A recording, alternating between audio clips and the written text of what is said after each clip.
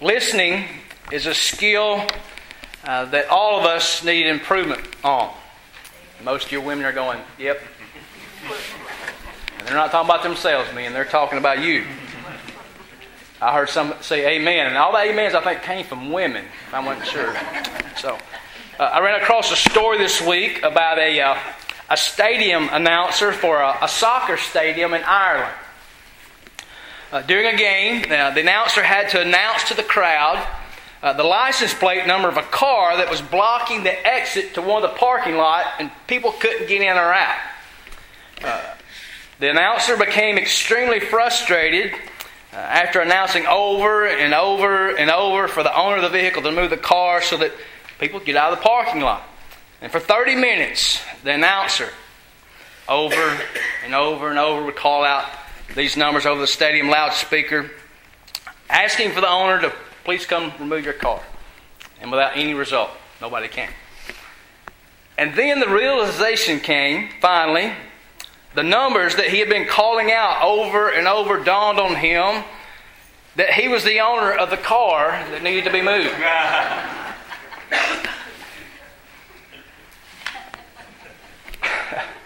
Some of you are laughing at yourself, is what you're doing.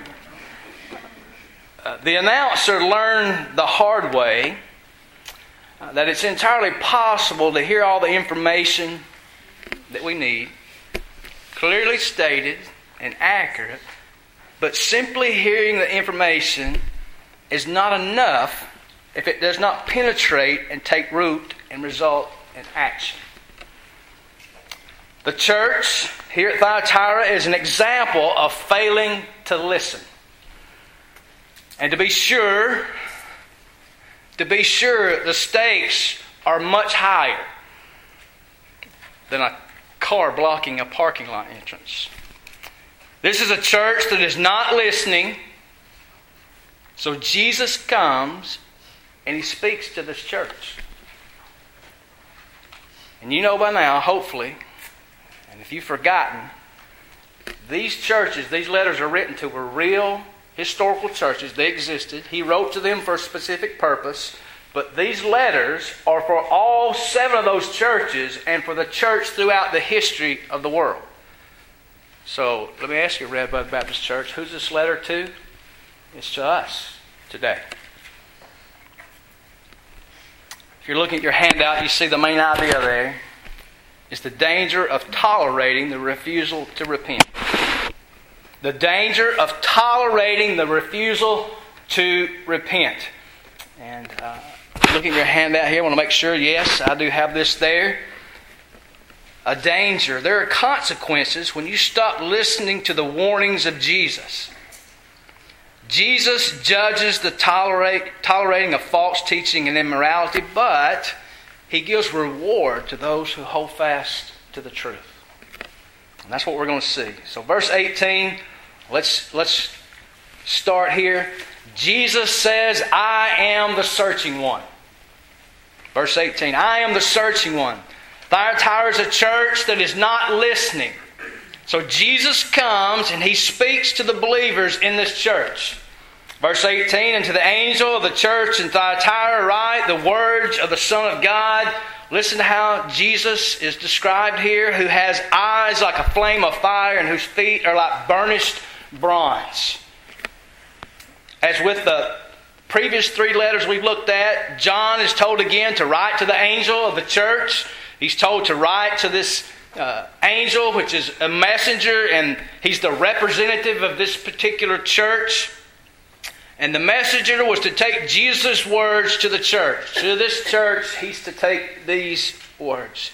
Jesus here has a title. Notice how He refers to Himself as the Son of God. This is the only time in the book of Revelation where we see this title. We see it in other places, but in Revelation, this is the only time we see this title. The title emphasizes the holiness of Jesus.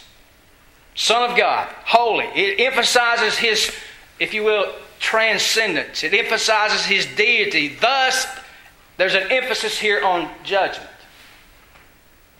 Verse 18 says, how do we know that? Look at verse 18 again. It says, He has eyes like a flame of fire. We saw that in chapter 1, did we not? Remember how when John writes a letter to each of these churches, there's a description of Jesus given to each one of them, and we find that description where? Chapter 1, the vision that John saw. John had a vision of the glorified, resurrected Jesus. The idea is that Jesus, it's the idea of Him being able to see. This eyes like a flame of fire. He can see. He can penetrate. He's able to see into the most distant and dark places. That's what this figurative language here is pointing to. Jesus can see into all places. Jesus sees with a penetrating insight and a perfect justice. He sees all actions, thoughts, and emotions. Man, that's worrisome, is it not? Nothing escapes the vision of Jesus. That's what this language is pointing us to. He saw what was happening in the church at Thyatira. He knew clearly what the church was doing. Verse 18, His feet are like burnished bronze. That word burnished means gleaming or polished. Bronze speaks of strength and judgment. And I think there's a particular reason here why this description is given to this church, because in Thyatira they were a city, and we'll talk about that here in a minute, but they were a city well known for manufacturing, anybody want to guess? Bronze. He has feet like burnished bronze. It speaks of strength and judgment. In Revelation chapter 19, verse 15, we read that when Jesus comes again, He comes with feet that will tread the winepress of the fierceness and the wrath of God. The description of Jesus here is a picture of devastating judgment. This is a letter, listen, this is a letter that no church wants to get. You mark return to sender. If you knew that's what was in there, you're going to send that back, but which is not a good thing to do. Jesus saw what was happening in Thyatira. He knew clearly what the church was doing. Jesus says, I'm the searching one. I know all things. So that's how Jesus describes Himself in this letter to this church at Thyatira. Then in verses 19 and 20, Jesus commends, but yet He condemns this church. Kind of a pattern there, right? Jesus points out, here's what you're doing good, but as we go through here, we're going to see that again. Jesus commends the church for good things. He says, I know your works of love and faith. Love and faith express the motivation for their work for Jesus. You have a love and you have this faith to do the work of God. They had a love for Jesus and for others, and they had faith in God. And both of these moved the church to action. Love and faith moves people to action, by the way. And Jesus commended them for that. Acts of love are self-evident. And through these acts of love, these Christians were showing their great faith in the Son of God. Unlike the church at Ephesus, right? Who had what? Left their first love. The church at Thyatira's love for Jesus had not grown cold. That's a good thing, right? This is yes. That's a good thing. Jesus is commending them. Second, in verse 19, Jesus knew their works of service and patient endurance. These things flow naturally out of love and faith. Service and patient endurance. There was a certain loyalty in this church, a certain dependability. The Christians there at Thyatira were characterized by service. And this Greek word, the Greek word for service here is the word diakonia, deacon acts. It is the voluntary meeting of needs. And notice how they did these voluntary meeting of needs, these deacon acts. They were done with what? Patient endurance. Those are probably two words that patience and endurance, right? In our fast-paced, Google it, find it, move on. Patience and endurance are two words we've lost. They served with patient endurance. One commentator says, referring to this, a person with a servant's heart is one with long suffering and steadfastness, who will give himself deliberately, voluntarily, sacrificially, and joyfully to others in order that he may help meet their needs. He will walk away from his own concerns and private interests and give himself his time, his wisdom, his knowledge, his talents and gifts in order to help others. The qualities of the person with a genuine servant spirit will exhibit a spirit of humility. He's willing to stoop to serve another, but never asking for recognition. He does all that. He never wants anybody to know that he's done that. And they were doing these things. That's good, right? Man, these are great. If you're at this church, you're thinking, man, this is... Yes. They were doing these things. And it's interesting, looking at verse 19 again, they were doing these things at a higher level than they had ever done them before. I know your work, verse 19. And then he explains those things. Then notice what he says, your latter works exceed the first. The church was growing and their deeds were growing as well. There was life there. There were good things going on there. And they were what? Growing. Those things were growing. They were exceeding.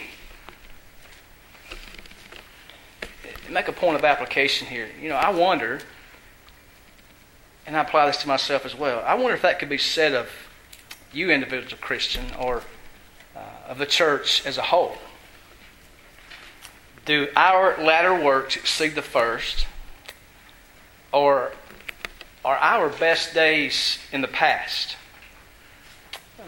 Are you Christian? Are you stagnant? Or are you building your love, your faith, your service, and your patient endurance? Are you working to build those things? And by God's grace, are you seeking those things to grow in your life? Or have you settled into a comfortable way of life? Or even slipped back some and reduced your zeal for Jesus and your devotion to His mission? Those are questions we need to ask ourselves and search ourselves as Christians. It's important to recognize, again, making application here, that Jesus knows and He acknowledges the good in each of these churches, right? Up to this point, Jesus always points out the good things. The good things that may be happening. Even when He's going to address some serious problems, He does that. Sometimes when we go to address problems, even the ones that are not so serious, we fail to see and acknowledge the good things that may be happening, right? Parents, this would make good application for you and your children. Not always pointing out what they do wrong, pointing out the good things you see them doing. Husbands and spouses, that would be a good practice for us as well. We should work at seeing and commending the fruits of the Spirit we see in each other's lives, even if we do have serious things we need to go on to address, just as Jesus does. Now, I was thinking this week, if we stop right here, if this letter ends, what would you think? All's good, right? The church can do this, pat itself on the back and think, man, we're doing good. We are okay, right? Would that be acceptable to do that if this letter stopped there? Yeah. Verse 20. But I have this against you, that you tolerate that woman Jezebel, who calls herself a prophetess and is teaching and seducing my servants to practice sexual immorality and to eat food sacrificed to idols. But I gave her time to repent, but she refuses to repent of her sexual immorality. Jezebel. I remember as a kid, you've been in conversation with somebody, you ever heard somebody say, she's just an old Jezebel? I didn't know what that was, but I knew it wasn't good. Right? Jezebel, if you'll remember, was the queen of the northern kingdom of Israel. She was married to King Ahab. And you read about her in 1 Kings chapter 16 and 21. She was well known for causing Israel to worship pagan gods and to indulge in sexual perversions that were part of the cults of Baal and Ashtaroth. That's what Jezebel did. That's putting it lightly as to who Jezebel was and what she did. And by the way, if you want to read about Jezebel, how her life ends, it's pretty gruesome as to how her life comes to an end. I'll let you read that. Like Jezebel of the Old Testament, it seems that the church in Thyatira has a woman claiming to be a prophetess. And it's interesting that she was seducing the servants of Jesus.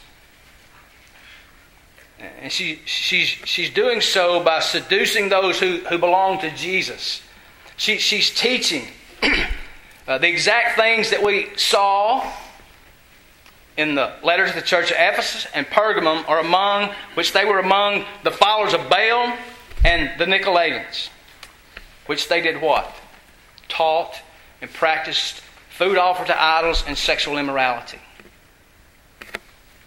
As a city, let me give you some background about Thyatira and how this kind of fits into Jezebel, and how she was seducing the servants. She was teaching them badly. As a city, Thyatira was home to a lot of what we would call local industries, okay? Businesses, all right? They had bakers and painters and tanners and potters and coppersmiths. And along with all those different trades, you have what they had were called trade guilds. Guilds. And the purpose of a guild was to support those industries. All right? To belong to one of these particular trade guilds also meant belonging to the appropriate union associated with that trade. Okay? So if you're a coppersmith, you belong to a guild, and there was a union associated with that. Compare that to a modern day labor union. That's pretty much what it was. So what's the big deal? Well, a Christian baker didn't bake, and a Christian painter didn't paint, and a Christian shoemaker didn't make shoes unless they were a part of one of those guilds or one of those unions. You just didn't wake up one day and say, hey, I'm going to be a coppersmith, and here's how I'm going to do it. Now, you had to belong to the guild. You had to belong to the union in order to do that. But belonging to one of these unions oftentimes required participating in these pagan feasts in which they offered food that had been sacrificed to idols. And they held those feasts in these various temples. Remember, they had a lot of temples that are dedicated to gods. And within those temples, there was prostitution going on. Okay? So if you're one of these trades, you've got to be a part of the union. And they held their, if you will, they held their annual meeting. And here's what went on. So whenever a Christian refused to participate in these feasts, because doing so would what? Compromise their faith, right? They faced persecution from the culture. And it had economic consequences, right? If you don't make shoes, what? You don't eat. And they would lose their jobs and they wouldn't have any income. So here, Jezebel would come along. She taught that there was nothing wrong with a Christian taking part in these feasts and these celebrations. Doing so was just being sociable. Jezebel said it's okay, listen to me, Jezebel said it's okay to compartmentalize your sacred and your secular worlds. You can separate those two. You can compartmentalize them. The Bible says no, all of life falls under the gospel, right? We don't compartmentalize anything. Here's what I'd say. There are going to be times when you'll have to compromise your convictions. That's what Jezebel was saying. She said, there's going to be times when you just got to compromise. It's not going to hurt anything. Listen, Jesus understands. Jesus never wanted following Him to be difficult. And besides that, you're free in Christ. That sounds kind of crazy, right?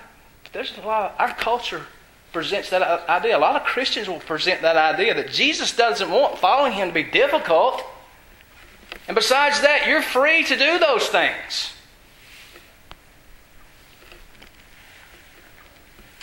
I just have one question. What does Jesus have to say about that? Someone ever says that to you? That would be how I'd respond. What does Jesus think about that? I have this against you.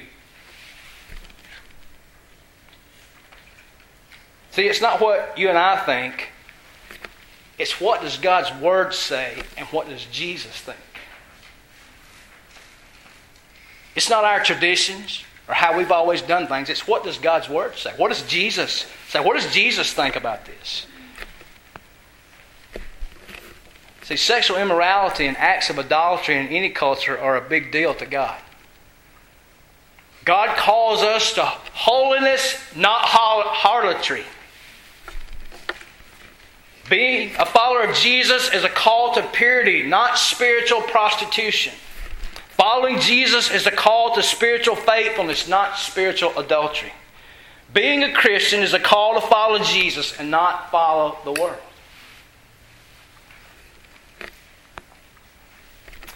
Here's what I want to say to myself and to you.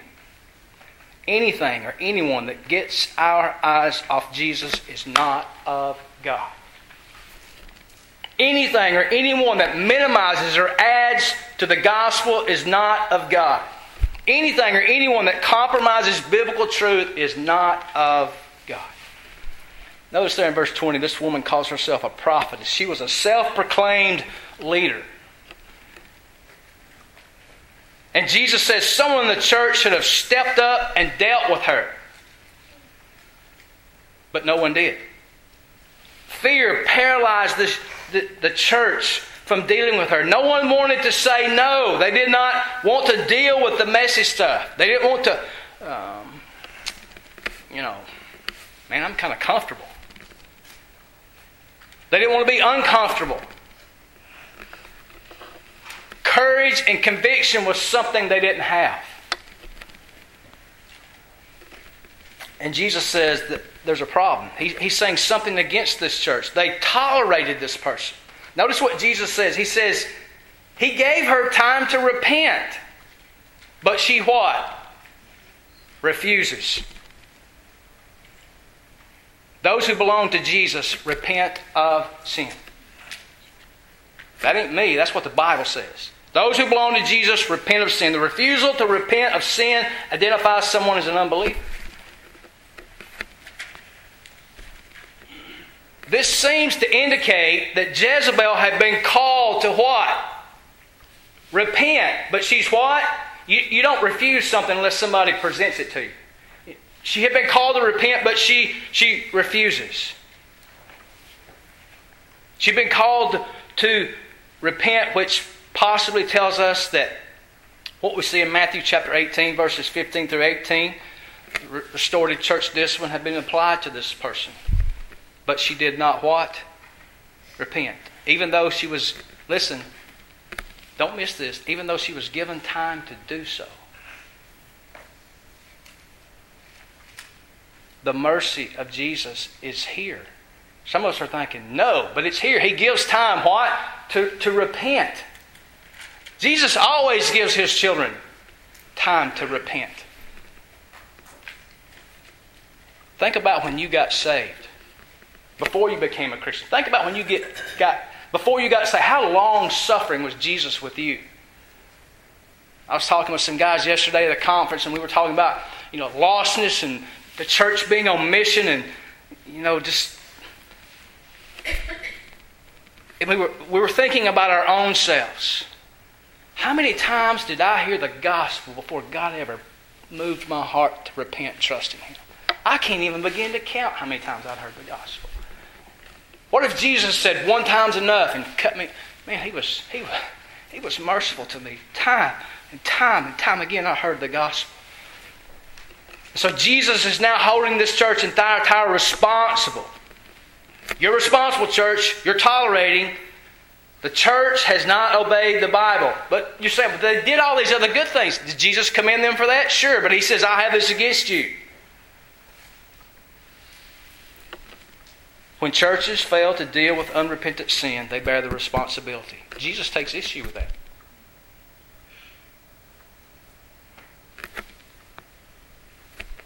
Let's make some application here.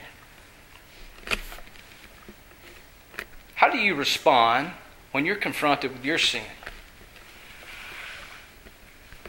Some of us are like, it ain't none of your business. That's what we want to say. Does it make you angry? Or does it make you humble and more grateful that Jesus has died to pay the penalty for your sin? Does it make you more zealous to turn away from sin in the future? Or does it make you feel like you need to be more careful not to be caught in the future? That's what most of us do, right? We want to be careful not to get caught in the future. But being confronted with our sin should make us more zealous to turn from sin in the future. Let me say this before we move on. If you're here today and you have never turned from your sin and trusted in Christ, I want to point out something to you once again. Notice the words, I gave her time to repent. Jesus is merciful. But there comes a time when the mercy is gone. If you're here today and you've never trusted in Christ, Jesus has given you time to repent. But that mercy may end on any given day. Verses 22 through 25, Jesus says, I will intervene. If you continue to look the other way, look verses 22 and 23. Behold, what does that word mean? Pay attention. This is big. Don't miss this. I will throw her onto a sick bed. Sick bed may refer to actual disease and illness. That makes sense, right? Sick bed, I'll throw her onto a sick bed. And those who commit adultery with her, I will throw into great tribulation. Jesus is saying judgment's about to fall on Jezebel, but also on those who commit adultery with her, unless they repent of her works. Great tribulation, distress or trouble will be theirs unless they what? Repent. You notice that's the third time the word repent shows up. Notice verse 23, I will strike her children dead. Now, some of you are going, whoa, well, that's just more than I can handle. Well, her children there speak of her spiritual children, not biological children. Those who share her nature, her character, all who follow her example, all in every age who fall into that kind of life. Most likely, John sees Jezebel and her children here as being unsaved or lost. Those words, strike dead, means to turn them over to the destruction and death that they are pursuing and which they deserve. In other words, they're sending away their opportunity of grace and hope. They're sending that away. You may be saying, this sounds so harsh. And I'm sure Joel would say, this can't be the Jesus that I know. This sounds so harsh. But what does verse 21 say? I gave her time to repent. God's a God of wrath and a God of love all at the same time. Jesus is announcing judgment. He's stating that all those who sin with Jezebel, verse 21, will be judged unless they repent. Those who belong to Jesus will repent. Those who don't belong to Jesus will not repent. Those who refuse to repent identify themselves with Jezebel rather than with being a follower of Jesus. Jesus is saying this. This is not what I'm saying. Why would Jesus say that? Verse 23, so that all the churches will know that I am He who searches mind and heart, and I will give to each of you according to your works. All the churches will know, Jesus says. They will know my reaction to the tolerance of sin. This is a warning to churches moving in that direction, but there's still grace and mercy unless they repent of her works.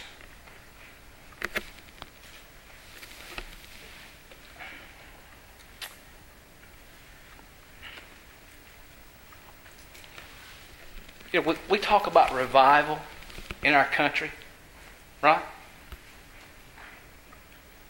Can I tell you something? The revival needs to take place in the church. We need to quit praying for revival in our country and pray for it in our personal lives, in the life of our churches. What would revival in the church look like? I heard a guy say one time, the church wants revival until it comes. What would it look like? Well, the church would get very serious about holiness and very serious about dealing with sin. It would include a love for Christ, a love for His church. Revival happens when the church returns to its first love for Jesus, when it stops compromising with the world, and when it stops tolerating sin. That's the three things he's pointed out so far. Ephesus left their first love. Pergamum was compromising with the world. And Thyatira was tolerating. Verse 24.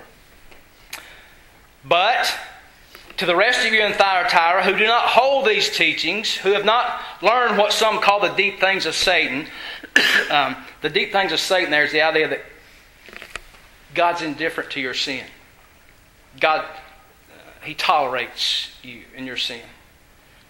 But to the rest of you in Thyatira who do not hold this teaching, who have not learned what some call the deep things of Satan, listen, to you I say, I do not lay on you any other burden.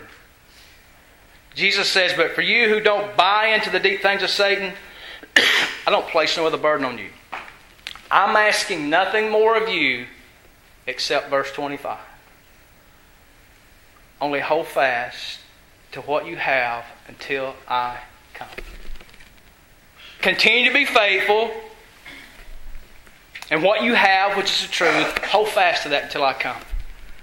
You don't have a burden outside of having to go on resisting this teaching. Be faithful.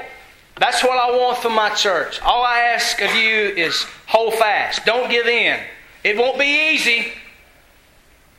But fix your eyes on the day when I return. Hold fast.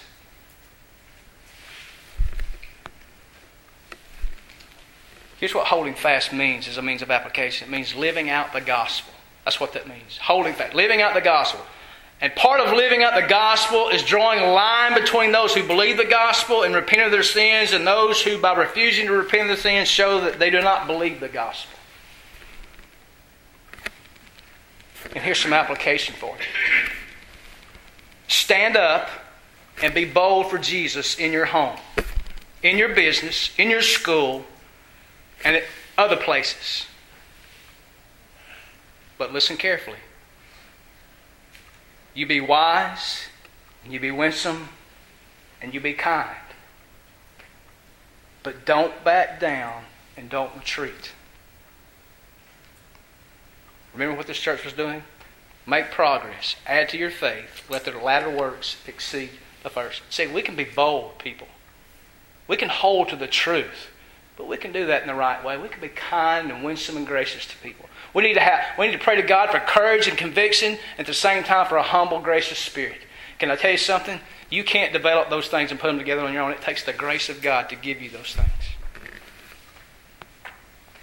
26 through 29. Jesus says there are rewards for holding fast. Here's what Jesus is saying. In order to rule with me in the future, you have to be faithful now. The one who conquers and who keeps my works until the end. In other words, those who demonstrate true saving faith. We talked about this. The overcomer is the one that we read about in 1 John chapter 5, verse 5. It says the one who overcomes is the one who has faith in Christ. And the evidence of true faith in Christ is holding fast, obedience, good works till the end. So if you demonstrate the genuineness of your salvation, and you're not just a professor of salvation, living an ungodly, immoral life, verses 26 and 27. To Him will I give authority over the nations.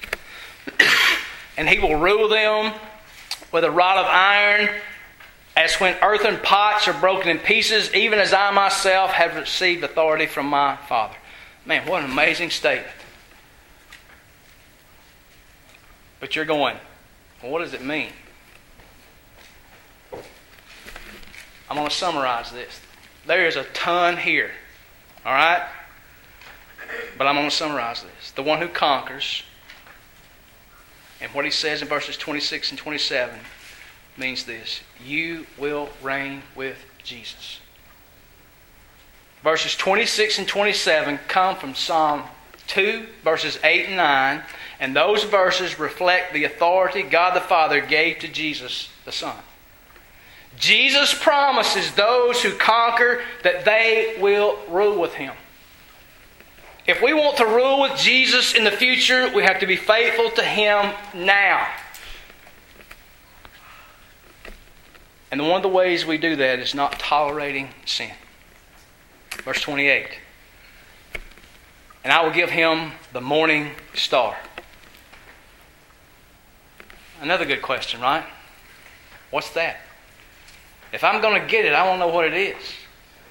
Can I tell you, if the Bible didn't tell us, it's coming from God. It's going to be good, whatever it is. But we find the answer to that in Revelation chapter 22, verse 16. I, Jesus, have sent my angel to testify to you these things for the churches. I am the root and the descendant of David. I am the bright and morning star. What does it mean? I'll give you the morning star. It means this: I'll give you Jesus. If you're among the faithful, I will give you the kingdom. I will give you the king. In other words, all that God has, the kingdom and the king, you get that. Verse 29. He who has an ear, let him hear what the Spirit says to the churches. Are you listening? Are you listening? If you are listening, what do you hear in this letter? You heard about a church that had activity, that was growing.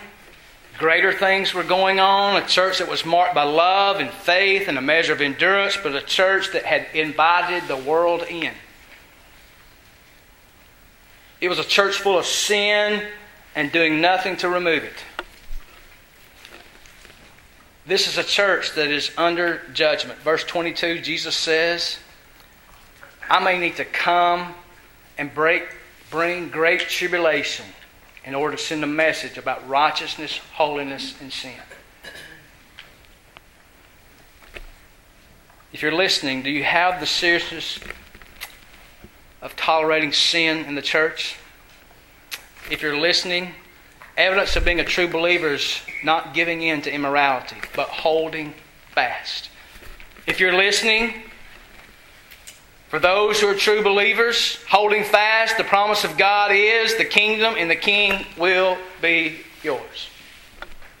That's the message to the church.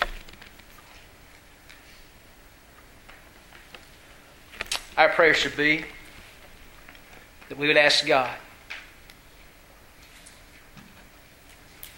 if our love for Jesus is like the Ephesian church and like the Pergamon church, are we compromising with the world? And like Thyatira, what is our attitude towards sin? And are we tolerating? That ought to be a prayer we pray to God and ask Him. Let's pray.